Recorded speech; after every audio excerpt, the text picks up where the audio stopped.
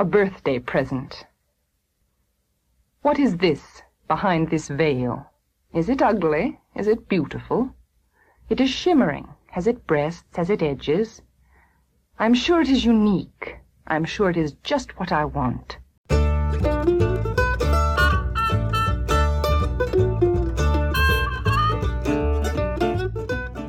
Hello everybody, and welcome to another edition of Ear Read This, a podcast providing critical introductions to our favourite works of literature. I'm Ash, your host, and today I'm talking about the poem A Birthday Present by Sylvia Plath. Written just months before her death in 1963, A Birthday Present was published in the posthumous collection Ariel. As you heard a moment ago, Plath lived long enough to at least record the poem, though she never saw it in print. Incidentally, one title Plath was considering for Ariel was A Birthday Present for Daddy.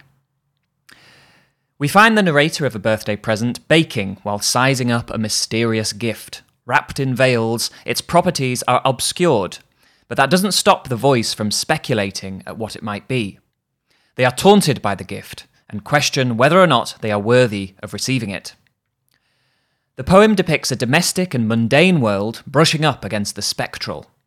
We might take ourselves to be in a ghost story from the feeling of being watched, the floating transparencies in the periphery, and the odd, sudden shriek. And through it all, the sense of death breathing down our neck as we read. Death pervades the poem. It is there in the apparently biographical reference to an early suicide attempt. It is there in the poem's bleak hospital whiteness, and it is there teased in gallow puns. You will not even hear me opening it. No paper crackle, no falling ribbons, no scream at the end. Today I will be, as usual, going through the poem section by section and giving you my personal highlights and reflections. But I'm also joined by a very special guest, Eilish Mulholland, writer, researcher, and fellow podcaster. Eilish runs the brilliant Plath & Co podcast, which is linked below in the episode description box. I first came across Plath & Co when I found one episode called Plath and Witchcraft, which is a brilliant conversation between Eilish and Dorka Tamash about the supernatural element in Plath's poetry. And although Plath is the primary subject of Eilish's podcast, the subjects of her episodes radiate out into fascinating connected topics. Some focus on Plath's contemporaries and others on certain aspects and subjects within modernism. I highly recommend you check it out, but not before you listen to Eilish here talking about Plath and giving a fantastic interpretation of A Birthday Present. Throughout today's episode, we will return to Plath's reading of A Birthday Present, and it was on the subject of her voice that Eilish and I began our conversation. Very corporal or visceral even in hearing someone's voice, because particularly whenever I think we look at poets, we almost envisage this idea that there's going to be some form of technology in which we connect to them. I think particularly the fact that Plath's voice is so evocative. I can still remember the first time I ever actually heard her speak her poetry. I can remember listening to that recording of, I think it was Fever 103, and I was just gripped by a sensation of hearing something almost not necessarily from beyond the grave, but realizing, oh, this person was real. And I think also as well, one of the reasons why Plath's recordings are made even more valuable is the fact that she died at 31. She died so young that on top of that, her understanding of what she was as a writer and what she was as a creative is almost, I suppose, made more precious by the fact that we don't really have a lot of recorded material surrounding her work. We have photographs, we have her hair that her mother cut before she was a teenager. We have her prom dress, and recently Bowman's, the auction house in London a couple of years ago, did a really big auction of her artifacts, and a couple of scholars, Gail Croter, who I know you've interviewed, and Peter K. Steinberg, actually were allowed to hold a few artifacts. And it's really interesting that idea of, I suppose, the materiality that comes with living and what we collect and also what we leave behind. I I don't know if you've had the opportunity to read Free Martini Afternoons at the Ritz yet. You have. Well, I was going to talk about the just mention the address books and how Gail writes about how, you can see with Sexton how it's all coffee stained and cigarettes, and with Sylvia it is typically so very neat. What is this behind this veil? Is it ugly? Is it beautiful? It is shimmering. Has it breasts? Has it edges? I'm sure it is unique. I'm sure it is just what I want. When I am quiet at my cooking, I feel it looking, I feel it thinking, is this the one I am to appear for? Is this the elect one, the one with black eye pits and a scar, measuring the flour, cutting off the surplus, adhering to rules, to rules, to rules? Is this the one for the Annunciation? My God, what a laugh. These opening lines of the poem are shared between the narrator and whatever it is behind the veil. First, the narrator wonders what it is and asks those non sequitur questions. Has it breasts? Has it edges? Then they say they feel it watching them. They feel it thinking along similar lines. Is this the one I am to appear for? Plath introduces a playfully sinister kind of euphemism used throughout the poem, in which sentences that superficially could be said in innocence by the recipient of a gift, I am sure it is unique, I am sure it is just what I want, are charged with deathly significance. The whole poem can be read as a dark pun, in which series of stock responses to presents are given black wrapping. I do not want much of a present anyway this year. Can you see I do not mind what it is? I do not mind if it is small. Do not be mean. I am ready for enormity. These puns connect the banal world with oblivion, just as the domestic setting, presumably a kitchen, where the narrator is measuring out flour, is infringed upon by this veiled apparition. In American Isis, Carl Rollison writes that at her lowest, Sylvia steadied herself with routines, breakfast with her daughter Frida, and the religious taking of tea at 4 p.m. In dark times, Plath seemed to find adhering to rules of domestic chores soothing, but as we can read in the poem, there is what Gail Crowther calls a gritted teeth, grudging approach to the monotony of them. And I think you can hear the scorn in Plath's recording.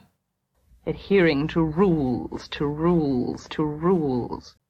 It is the it that is scorning the narrator here, the it that is shimmering behind the veil. The fact that the narrator feels it thinking and wonders if it has breasts gives us the impression of it being human, or at least being some kind of sentient personification. We might be tempted already to wonder if it is death. Passing through veils does have the resonance of passing from one life to the next. And then there are the narrator's fearful and obscure questions. Is it ugly comes first, before is it beautiful? People tend to fear the unknown before they embrace it. It also makes sense that the narrator feels its presence in quiet moments when she is cooking. Absent minds, after all, are the devil's proverbial workshop. And note that she doesn't say, when I am cooking, which sounds purposeful, the kind of cooking that might require concentration and thereby stave the devil off. No, instead she says, when I am at my cooking, which very subtly makes it sound a bit more automatic and absent-minded, like a familiar chore. The narrator imagines the it scorning her for adhering to rules and for being one with black eye pits and a scar. It shows us the narrator as one exhausted and bearing signs of injury, performing futile tasks. Whatever the nature of this annunciation that is being offered, we have the sense that the narrator does not appear worthy of it, or is at least terribly underdressed. The last thing I want to draw your attention to in this first section is the rhythm. Now, if we ignore the strange questions themselves and just listen to the speech patterns of the first two lines, we have this rush of questions, which sounds to me a bit like a child who is unable to stop themselves asking about what a present under the tree might be. What is this? Behind this veil? Is it ugly? Is it beautiful? It is shimmering. Has it breasts? Has it edges? It has that airy persistence of a child. Is it a puppy? Is it a spaceship? And when can I open it? A sort of skipping, shimmering tone which throughout the poem will be bluntly interrupted by a bark of hollow laughter or a protruding tusk. It's really difficult to imagine, given how meticulous she was. I sometimes find it really hard to imagine her drafting a poem.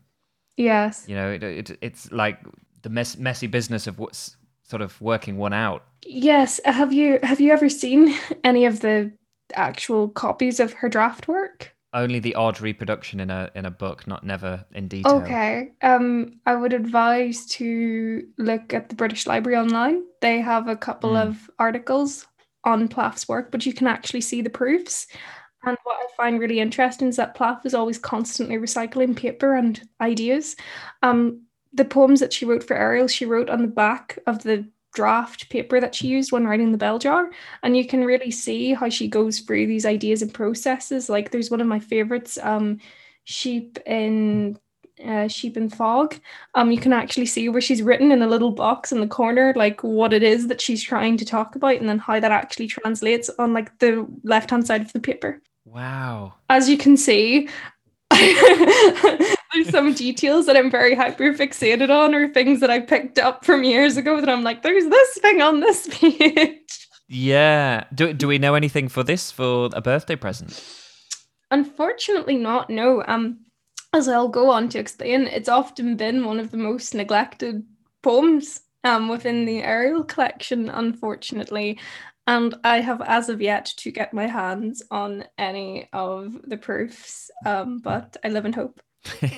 I find it extraordinary that it has been neglected, because it is a stop you in your tracks type poem.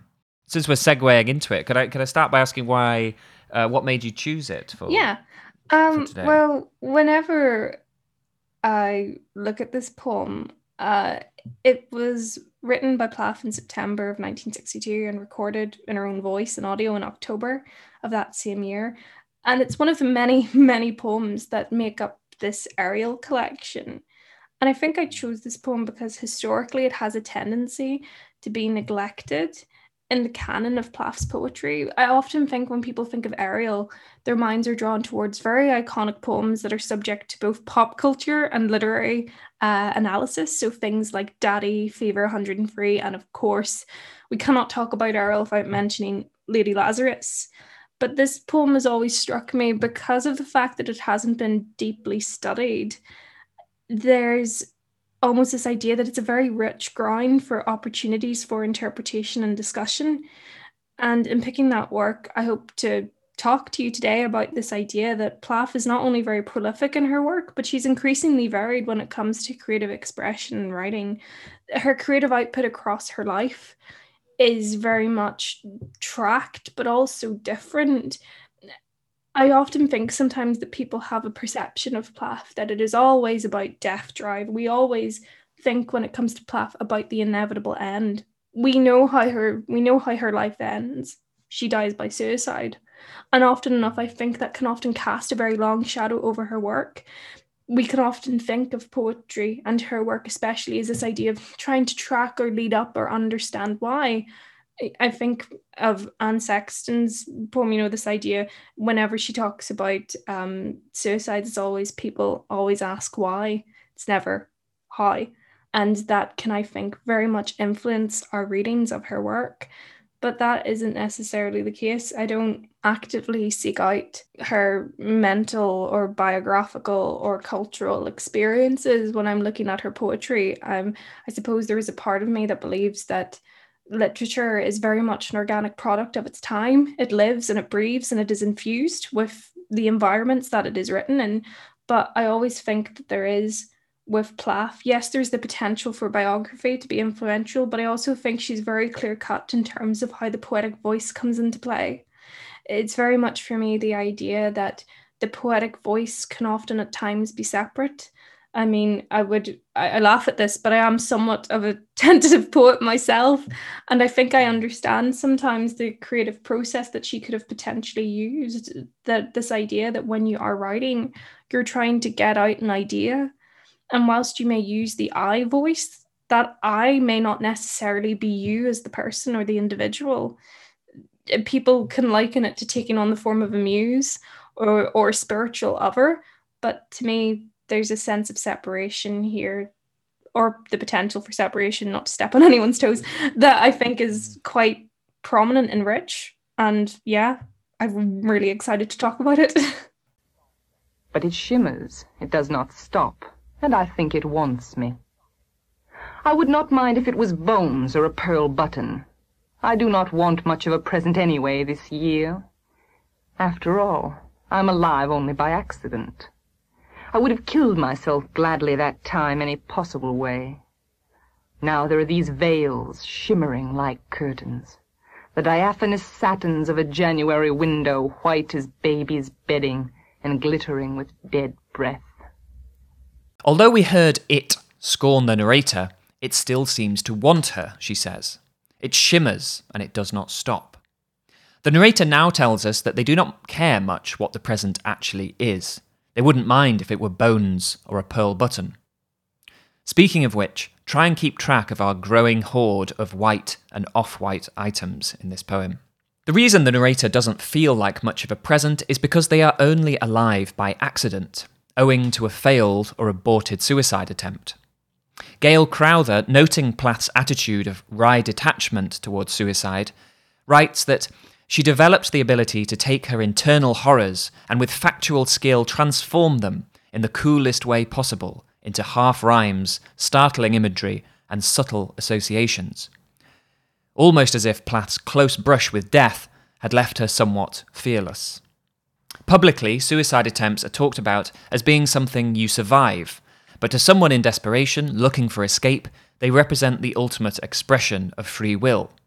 The any possible way that the narrator mentions in this poem has a prideful ring about it. Back then, she was brave enough to face death by any means. Now there are these veils. That now indicates that they are a byproduct of the suicide's failure. Living on borrowed time, veils have stolen up around her, clouding the narrator's reality because she isn't supposed to be here. The very subject of death, which one she could look at clear-eyed, is now fogged with contrary imagery. White as baby's bedding and glittering with dead breath. Whenever we're talking about who Plath's talking to in the poem, I think in poetry, there's always a question of voice and audience, as I've previously mentioned.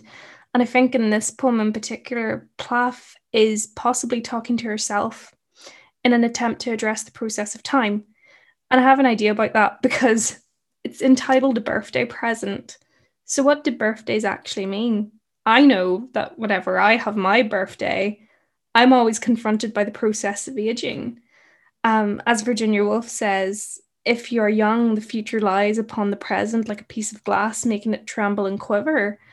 And that idea of trembling and quivering, I think, could possibly be used to understand who it is that Plath is speaking to.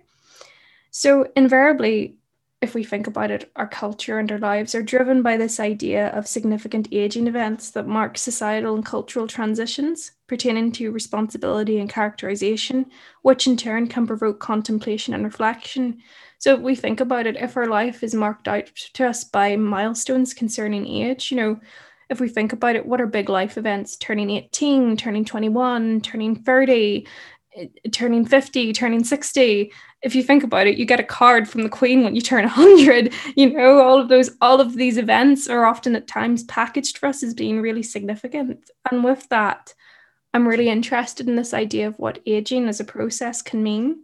So Margaret Gulty describes this phenomenon of aging and culture in her book, Aged by Culture, with the concept of what she terms as age grading, in which status is conferred primarily on aging to the individual, and that in turn creates a form of age ideology, which presents us with this contradiction. There's a tension between this idea of change in subjection to laws that we have no control over, but also simultaneously never getting older at the same time.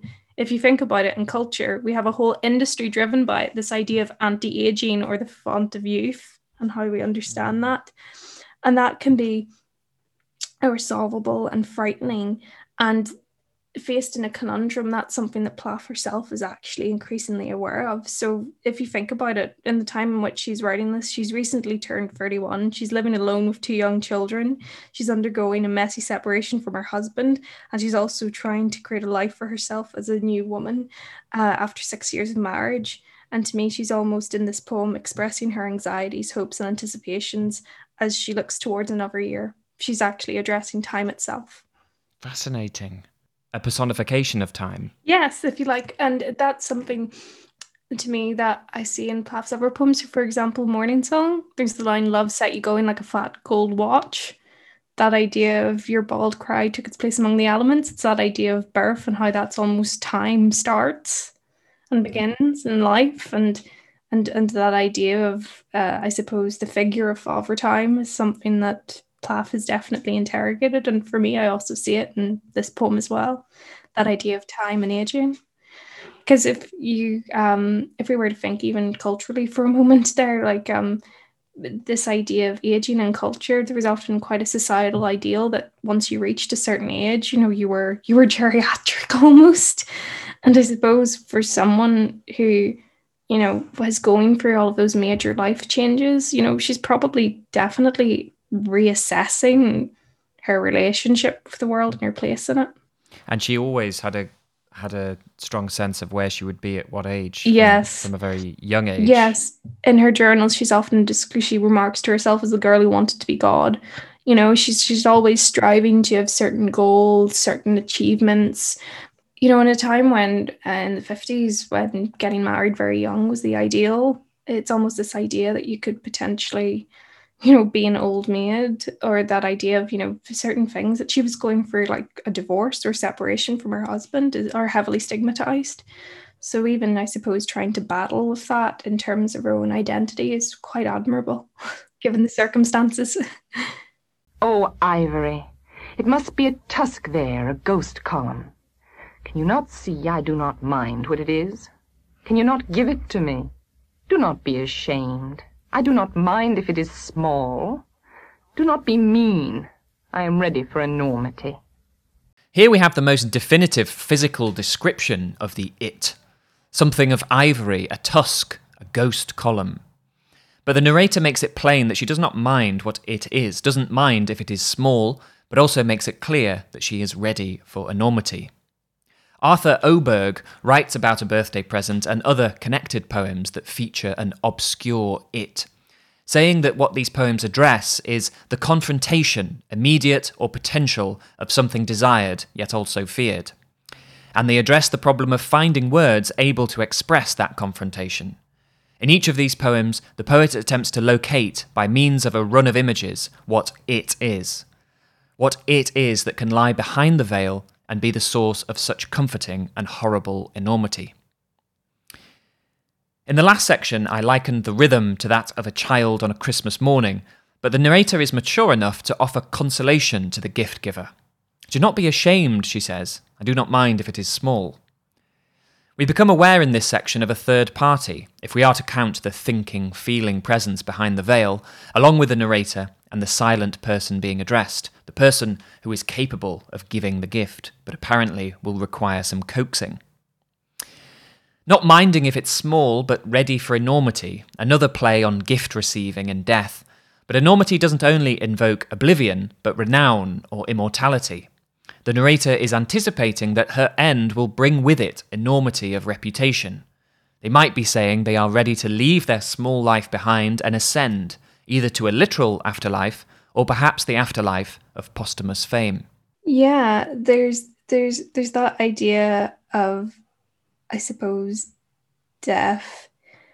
Is that idea of, if you could link it to honesty or transparency, or as you say, like living with delusion, or almost anticipating an end.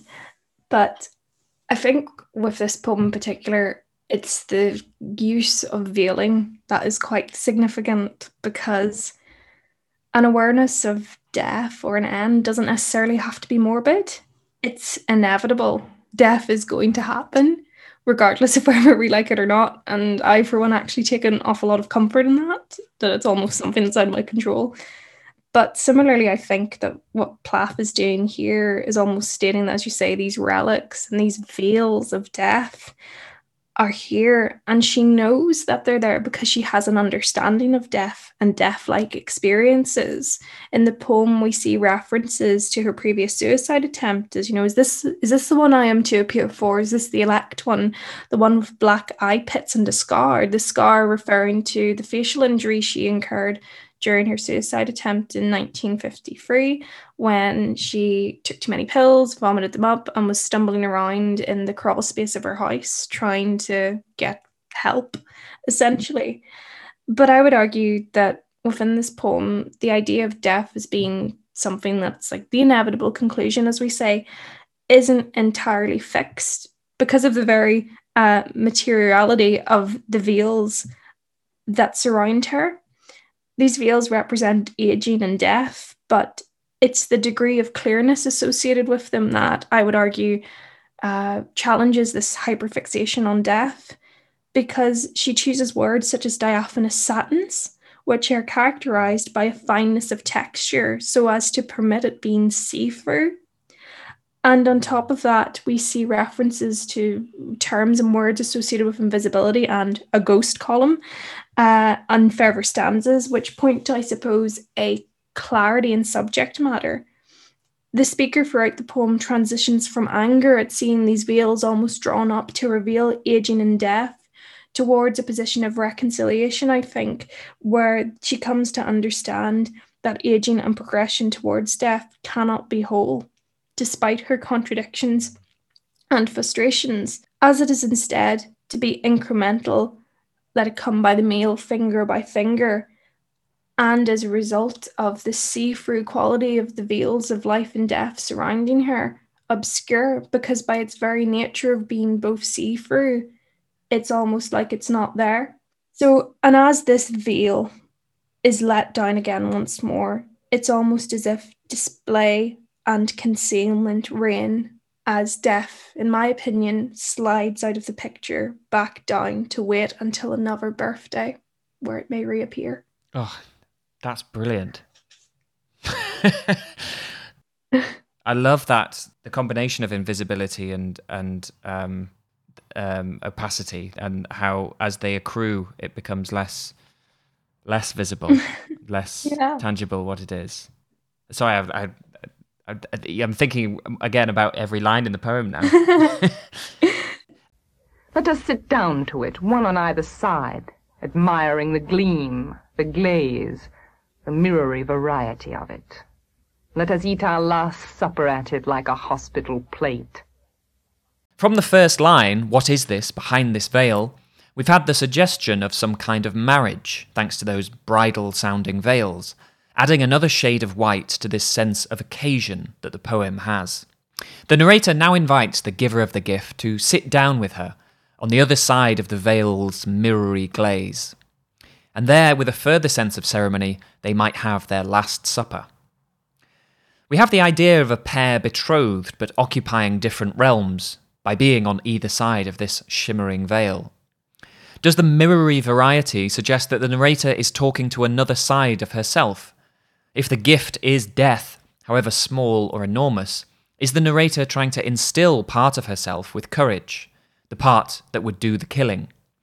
After all, even the phrase "to kill oneself" implies a fragmented identity, the self that is killed and the self that does the killing. Am I right in thinking that then that the veils do have a sort of connection to the bell jar, and or a relation to them a little? I think with the bell jar, it's published in 1963, and it's written over the summer in the early 1960s. So I think you would be right in saying there's probably a similarity in terms of not only content, but also, I suppose, context, because repeatedly in the bell jar, we have continuous metaphor of this idea to the baby in the bell jar, the world is blank and stopped, as bad as as if in a bad dream. And also as well, she talks about how no matter if I sat, if she was on a boat somewhere going to Hong Kong, she'd still be stewing in these own juices. I think for Plath, there's a commonality in using objects or materials to signify some form of possible suffocation or confinement. But with the bell jar, it's a very solid object. It's glass. And similarly, like the veil, although you can see through it, you're still aware of its parameters. Whereas to me, the veil here signifies something that is very penetrative.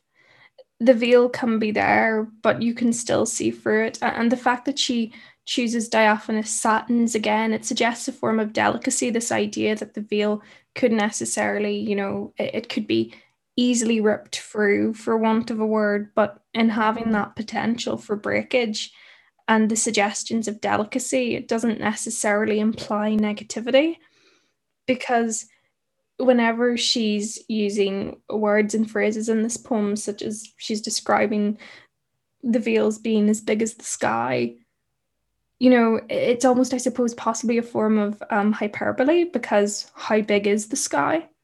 There is a limitlessness to it. And within that, it could possibly suggest this idea of potential for exaggeration, but also as well possibly a mocking tone.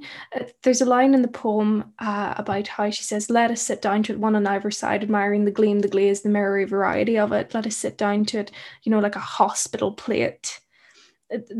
Those lines always get me, and particularly I know previously we've been talking about performativity and spoken word when it comes to authority. It's the tone of her voice in that manner. To me, it almost sounds like she's trying really hard not to laugh when she's reading those few lines, and to me that implies, I suppose, a form of frivolity within her work. Yeah, that's quite humorous. And that's something that Plath repeatedly does in her work. She is quite hilarious. Yeah. In her letters, even. I'm glad to hear you say that. Yeah. In her letters, she's got this acerbic wit that's actually quite stinging. So anytime that I bring up this topic of Plath and humour, I always quote the line from The Bell Jar when she says, "When Constantine asked me if I would like to come up to his apartment to hear some balalaika records, I smiled to myself. My mother had always told me never, under any circumstances, to go with a man to a man's room after an evening out. It could mean only the one thing. I am very fond of balalaika music," I said. So it's just this coded cracker of a joke. Like, I think never before has balalaika music seemed so seductive but also so humorous, and I think this humor is carried on across her work. Like in her letters to her therapist Ruth Busher after Hughes's affair, she shortens down Asio Weevil's name to Weeby Asshole and remarks that, she says in one of her letters, "What has she got that I haven't got? She can't make bread or poetry. She just makes ads about bad bakery bread, and she wants to die before she gets old and loses her beauty. The funny thing is, I don't think she must really enjoy sex except in her head." I know, scathing. And then on top of that as well, you also have the other scene from The Bell Jar of Buddy Willard where, she's expecting to encounter some form of virginal mentor, and instead of that, the scene's just absolutely ridiculous. So I stared at Buddy while he unzipped his chino pants and took them off and laid them on a chair, and then he took off his underpants that were made of something like nylon fishnet. "They're cool," he explained, "and my mother says they wash easily," which is just what you want to hear when you're potentially being seduced. And then he just stood there in front of me, and I kept staring at him. The only thing I could think of was turkey neck and turkey gizzards, and I felt very depressed. Buddy seemed hurt. I didn't say anything. I mean, it doesn't necessarily sound like she's enraptured by his sexual prowess, but I mean, how much more of a put down is that to a potential partner? Like, I feel very depressed at the sight of your Devastating. body. Devastating effect. I know why you will not give it to me. You are terrified. The world will go up in a shriek, and your head with it. Bossed, brazen, an antique shield, a marvel to your great-grandchildren. Do not be afraid. It is not so. I will only take it and go aside quietly. You will not even hear me opening it. No paper crackle, no falling ribbons, no scream at the end. I do not think you credit me with this discretion. More coaxing and consolation in this section of the poem, as the narrator tries to reassure the giver that their terror is unfounded. "You are terrified. The world will go up in a shriek, and your head with it. Bossed, brazen, an antique shield, a marvel to your great-grandchildren."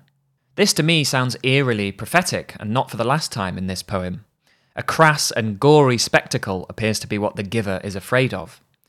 Death will turn them into nothing more than a marvel, a relic of forgotten violence. Plath is seemingly predicting how suicide will overshadow other ways of remembering her, how it will inevitably permeate discussion of her work. The world will go up in a shriek is perfectly judged. It gives me the sense of a room full of partygoers up in a shriek, perhaps as someone unwraps their gift. But also the world's extinction. It's one thing to kill oneself, and another thing to kill the world along with it. Added to both of these is the sense of a world after the killing, the head gone and the hysterical world shrieking at the bloody remains. It reminds me of the peanut-crunching crowd in another of Plath's poems, Lady Lazarus. Biographically, the fears of Plath's addressee were well-founded. Her suicide attracted enormous public attention and scrutiny, and did indeed crowd appreciations of her writing with a lot of morbid peanut crunchers. However, the narrator is confident all this can be avoided, that it can be achieved with no fuss. I will only take it and go aside quietly, she says. Then comes the shivery, sinister, you will not even hear me opening it. No paper crackle, no falling ribbons, no scream at the end. The narrator sounds firm and even a little hurt that she is not being credited with such discretion. Increasingly, we have a sense that there is a proper way of doing things, that this occasion is one that needs to be correctly performed and correctly dressed up for. So that idea of death as being something that you have to dress up for and perform, that's really interesting, because I think with Plath and clothing, it's really fascinating. There's a line that I love, and I have my letters on hand here to quote from it. She talks about, to Olive Higgins Prudy, this idea that after Ted leaves her, she talks about how I looked in my wardrobe and was astounded. In the 7 years of my marriage, I had never bought a new dress or had a hairdo. All my clothes dated from Smith and were too long and oh so familiar. I'd always thought it would never cost Ted anything, so he could write and not have a job, and now he is going out with fashion models after telling me he thought clothes were superficial. Well, I got the front of my hair cut and set, and kept the long cornative braid at the back, and then I bought a gorgeous camel-coloured suit at Jaeger's with a matching sweater and a pewter hair clasp and bracelet and a black sweater and a blue and black tweed skirt and new shoes, and felt like a new woman.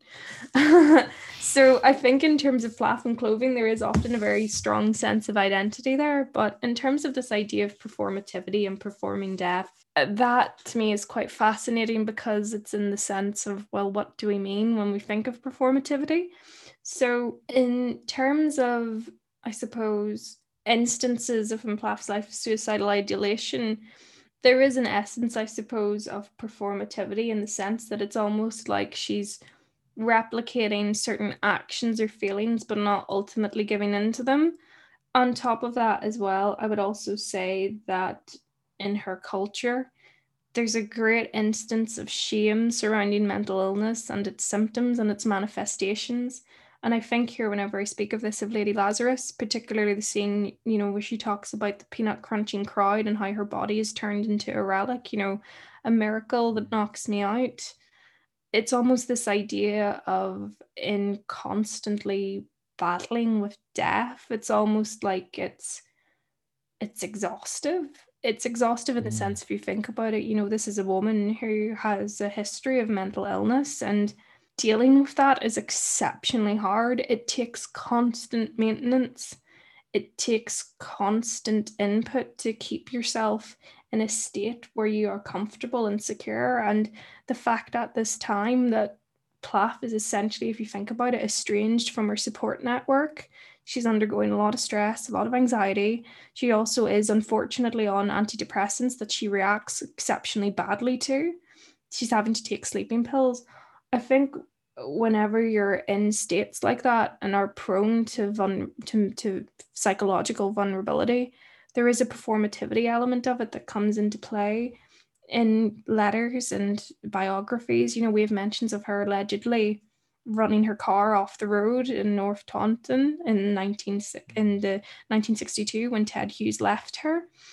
We have this idea where she can voice her fears to her a psychiatrist about Ted leaving her and what that means. And it one of the things I think is sometimes so very hard when talking about Sylvia Plath is because although we know the end, we also know she was trying so hard for that not to happen.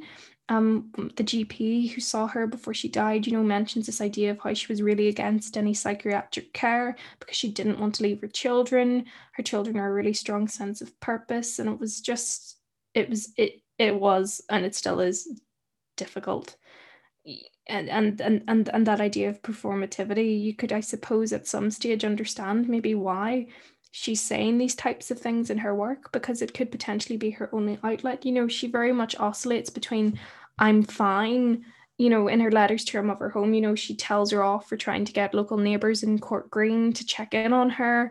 There's instances there of her mother, saying, oh, come home, we will support you, trying to get help, and that she doesn't want it to accept it, but also at the same time, she's trying to assuage other people's fears. So naturally, I suppose there could be the potential in certain poems for that, as you say, for that performativity to maybe eke through, because it could be the only chance she gets for its expression, because where else is she going to put it down? Is she going to write it in a letter to her mother or her friends and then have all hell break loose? Or is she going to express that fully to a GP where there could be the potential, for her getting inpatient treatment that she may not necessarily feel is appropriate? It's almost like this is almost like a form of confessional diary, I suppose, or some form of venting, so to speak, to even get some opportunity for, I suppose, her to maybe recognize some feelings. But of course, that's all very circumspect, unfortunately, because we don't have evidence for it. Because I would also say as well, given the fact that we do have some instances of her journals, it is quite clear from those that Plath does have a track record of using her writing, her personal writing, that is, rather than creative, for some form of expression. So maybe if we did have that extra diary from this time, we could potentially see, oh, that's where this outlet is. That is where this is coming from. For, I suppose, some greater understanding of what it was that she was going through, because unfortunately we only have these brief glimpses. If you only knew how the veils were killing my days. To you they are only transparencies, clear air.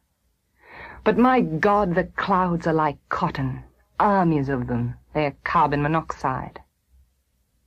Sweetly, sweetly I breathe in, filling my veins with invisibles, with a million probable motes that tick the years off my life. Now we have clouds and cotton joining the pearl button, the bones, the ivory, the flower, the baby's bedding, the satins, in this haze of white, what Marjorie Perloff called the white of human extinction. Purity is something Plath associates repeatedly with death and also babies. The beginning and end has the same pristine hospital whiteness. Nothing of the off-white of these knickknacks cluttering the narrator. What jumps out most horribly in this section is the carbon monoxide. Impossible not to be reminded of the circumstances of Plath's suicide.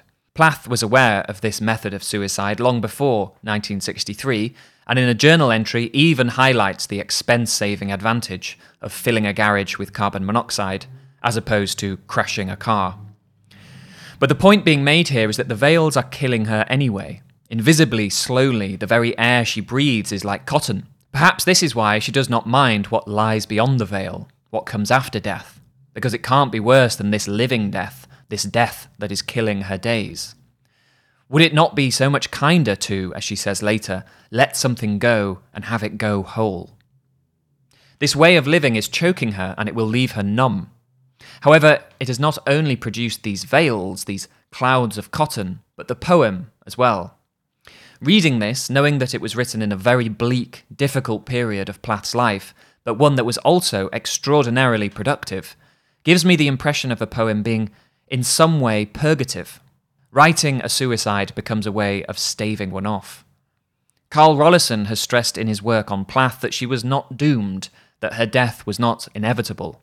On the contrary, she was making determined and sustained efforts to stay alive. Yeah, there's definitely this idea, I suppose, of of trying to create an environment that she's the most strongest in or feels the most supportive in that autumn and winter. She's definitely trying to surround herself with people who she knows is going to help. You've got Susan O'Neill Rowe, the nurse in Devon, who looked after the children. There's also, she's putting in place instances where she feels she won't be isolated. So, she's moving to London. She's trying to be around people in a city compared to Court Green. She's taking control of her finances.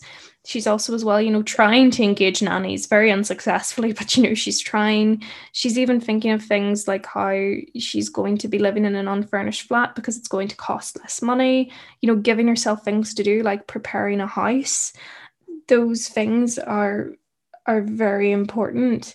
And even she mentions in this idea of like her processes when she goes to choose a house in London. She takes her motivation from, the area that she's going to be living in and the memory she associates that with. So the fact that when she settles in Primrose Hill, that's near Chalcot Square, where she lived whenever she first had Frida. So she's very much, I suppose, trying to make a network, but also ensuring that, she's not really cut off and isolated. She's trying to get involved with the areas that she lives in, trying to engage and work with the BBC, the New Yorker. Like, she's definitely trying to help herself in as many ways as she possibly can. As you say, it's just unfortunate that it's not enough. You were silver-suited for the occasion. Oh, adding machine. Is it impossible for you to let something go and have it go whole? Must you stamp each piece in purple? Must you kill what you can? This section very strongly supports Eilish's suggestion of the addressee being time itself, a silver-suited adding machine with its tick, its stamp that leaves each piece bruised purple, just like the narrator herself is black-eyed and scarred.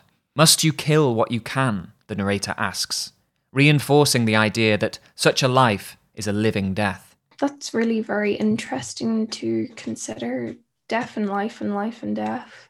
It's almost this idea of, as I've previously mentioned, this idea that, she's aware of death in the poem. It makes sense that there's an awareness of it in life. And it makes sense that she would be aware of it. As Plath has an experience of death from a very young age. Her father dies when she's 8. There's this idea, she can lose grandparents. And also, I think what's important is to understand what we mean by death in life. We think of death in quite a formal sense, the idea that life ends, we stop living, but death can occur in many other more metaphorical ways, say the loss of friends, the loss of environments, like closing certain chapters in your life, the move from childhood to adolescence. Even if we think about it, maybe moving to different cultures, different places, there are many opportunities to experience versions of death, shall we say, that could answer the idea of death in life. And then when we think about life and death, that to me would hint at this idea of the afterlife or the legacy of what is left behind in Plath's work. So I would be thinking here in relation to areas such as the fact that she is a meticulous archivist. She has such a rich idea and content of materials. Whenever herself and Hughes first start going out together, she mentions this idea that Darlene date your letters because when we are old, they will ask for them.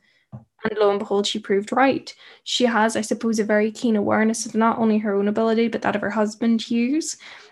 She very much puts in effort, enters the Hawk in the Rain for various poetry prizes, is typing out his poems, sending them to publishers. And on top of that as well, she also has a keen awareness of her own ability. She wins a grant for writing The Bell Jar. She's consistently getting awards. She's putting her name out there. She edits the New Critical Poetry Collection in London. She does interviews for the BBC. She really understands, I suppose, not only her legacy in the moment, but also what may come afterwards. I think also in this poem, there's a line where she talks about how, she could be 60 by the time death and all of its complexities and understandings could reach her, and she still wouldn't have an understanding of it. And that, to me, that idea of almost like the fact that she mentions, or even however slightly, that she's thinking of, life beyond 31 to me seems to speak to a hopefulness or even an idea that, she's not going to die at 31. She's going to, live. And I think sometimes for a lot of people, we think that 1963 was years ago, but unfortunately it wasn't. I think sometimes we forget that Plath was so young when she died, that there is so much opportunity. I always say I mourn for what we could have had from her had she lived longer. There is this one thing I want today, and only you can give it to me. It stands at my window big as the sky. It breathes from my sheets. The cold, dead center where spilt lives congeal and stiffen to history. Let it not come by the mail, finger by finger. Let it not come by word of mouth. I should be 60 by the time the whole of it was delivered, and too numb to use it. Enormity, again in this section, standing at her window, big as the sky. And yet another evocation of off-whiteness, this time with semen, the spilt lives on the sheets that congeal and stiffen to history. Just on the topic of death and whiteness, it was interesting to read in Plath's journal for 1962, a series of entries where she chronicles the death of Percy Key, one of her and Hughes's neighbours in Devon. The entries are different in tone to the bulk of Plath's journal and are typed and edited as if she considered them a discrete, creative writing project. Anyway, the bit that caught my eye was the description of Percy Key in his coffin. A silver scroll reads, "Died June 25th, 1962. The raw date, a shock. A sheet covered the coffin. Rose lifted it. A pale, white-beaked face, as of paper, rose under the veil that covered the hole cut in the glued white cloth cover. The mouth looked glued, the face powdered." Very similar mixture of white and off-white, and a veil in the mix as well. But what's also interesting is that, not to put too fine or disrespectful a point on it, but Percy Key, in a very different context, is also stiffened to history, his mouth looking glued, like the glued white cloth cover. He is suited for the occasion, something our narrator puts great emphasis on. There is urgency in this section of the poem, the sense that if death arrived by word of mouth or mail, she would be 60 by the time she had all of it, and too numb by then to use it. Use it is important. Death is a gift that the narrator does not want to passively receive, but consciously use.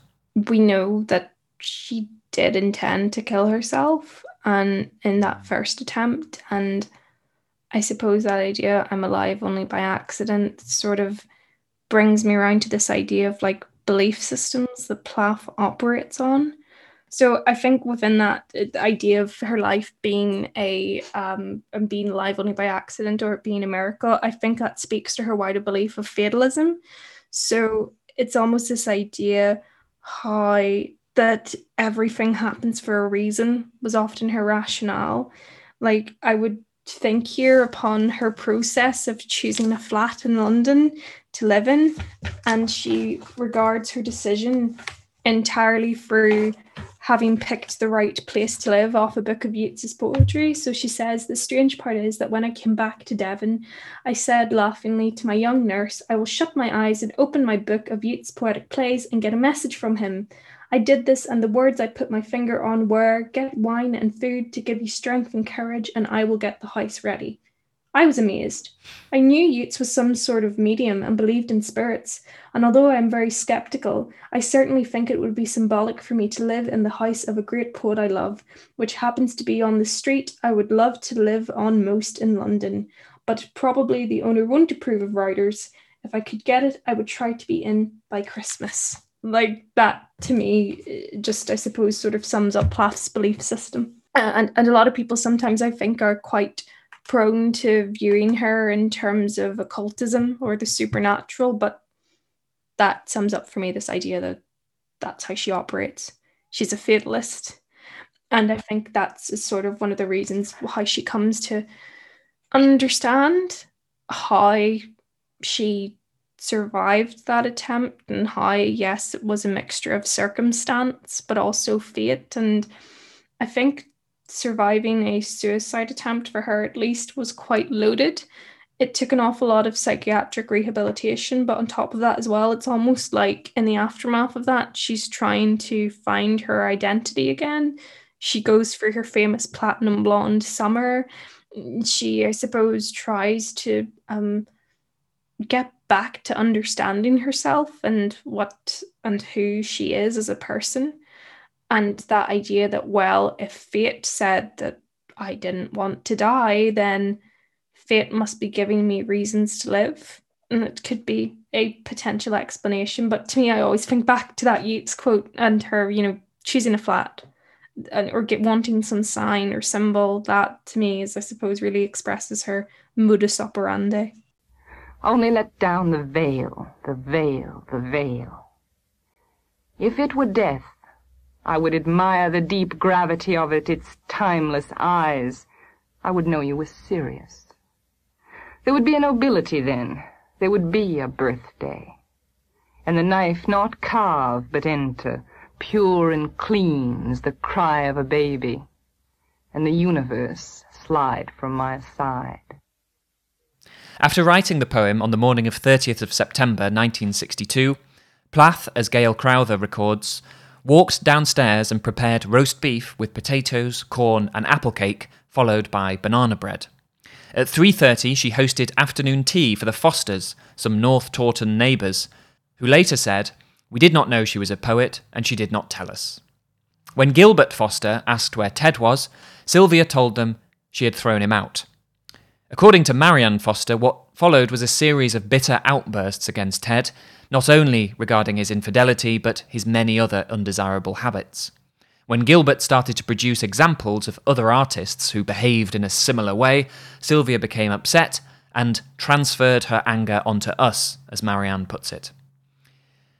It was left to the 2-year-old Frida to bring the tea to an end, saying to the Fosters, "Mummy thinks you should leave now."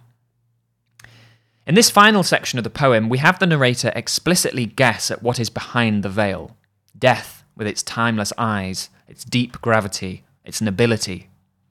To embrace it, to welcome the entering knife in whole, would be noble and far preferable to acquiring just another scar from another carving birthday.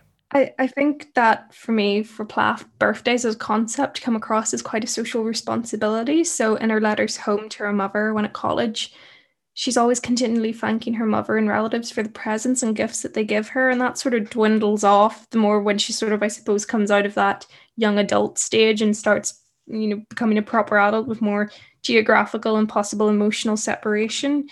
What I find quite amusing is that her mother in her letters always sends her birthday cake whenever it's her birthday and cookies, and Plath routinely shares that with the people she lives with, once remarking that one cake managed to feed 20 girls and Mrs. Shakespeare, the house mother. So it was just quite bizarre. I was thinking there, what type of cake is Aurelia making that's capable of feeding 20 people? But I think birthdays for her, in light of her separation from Hughes, become quite important. It's almost this idea of like reclaiming her identity after marriage.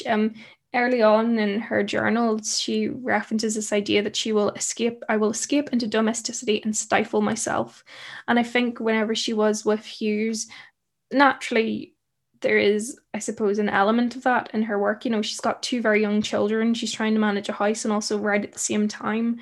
And I suppose for me, I sort of view this period of her life as an attempt to, once again, I suppose, make herself get back to the essence of what is Sylvia Plath, who am I?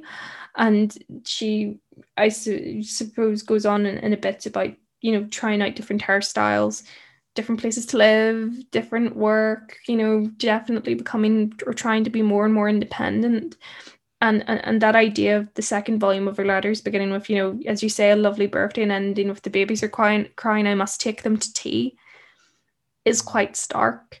And I think that reflects the environment and experiences that she was undergoing. At the time of writing that last letter, she's a very mentally distressed and mentally ill person.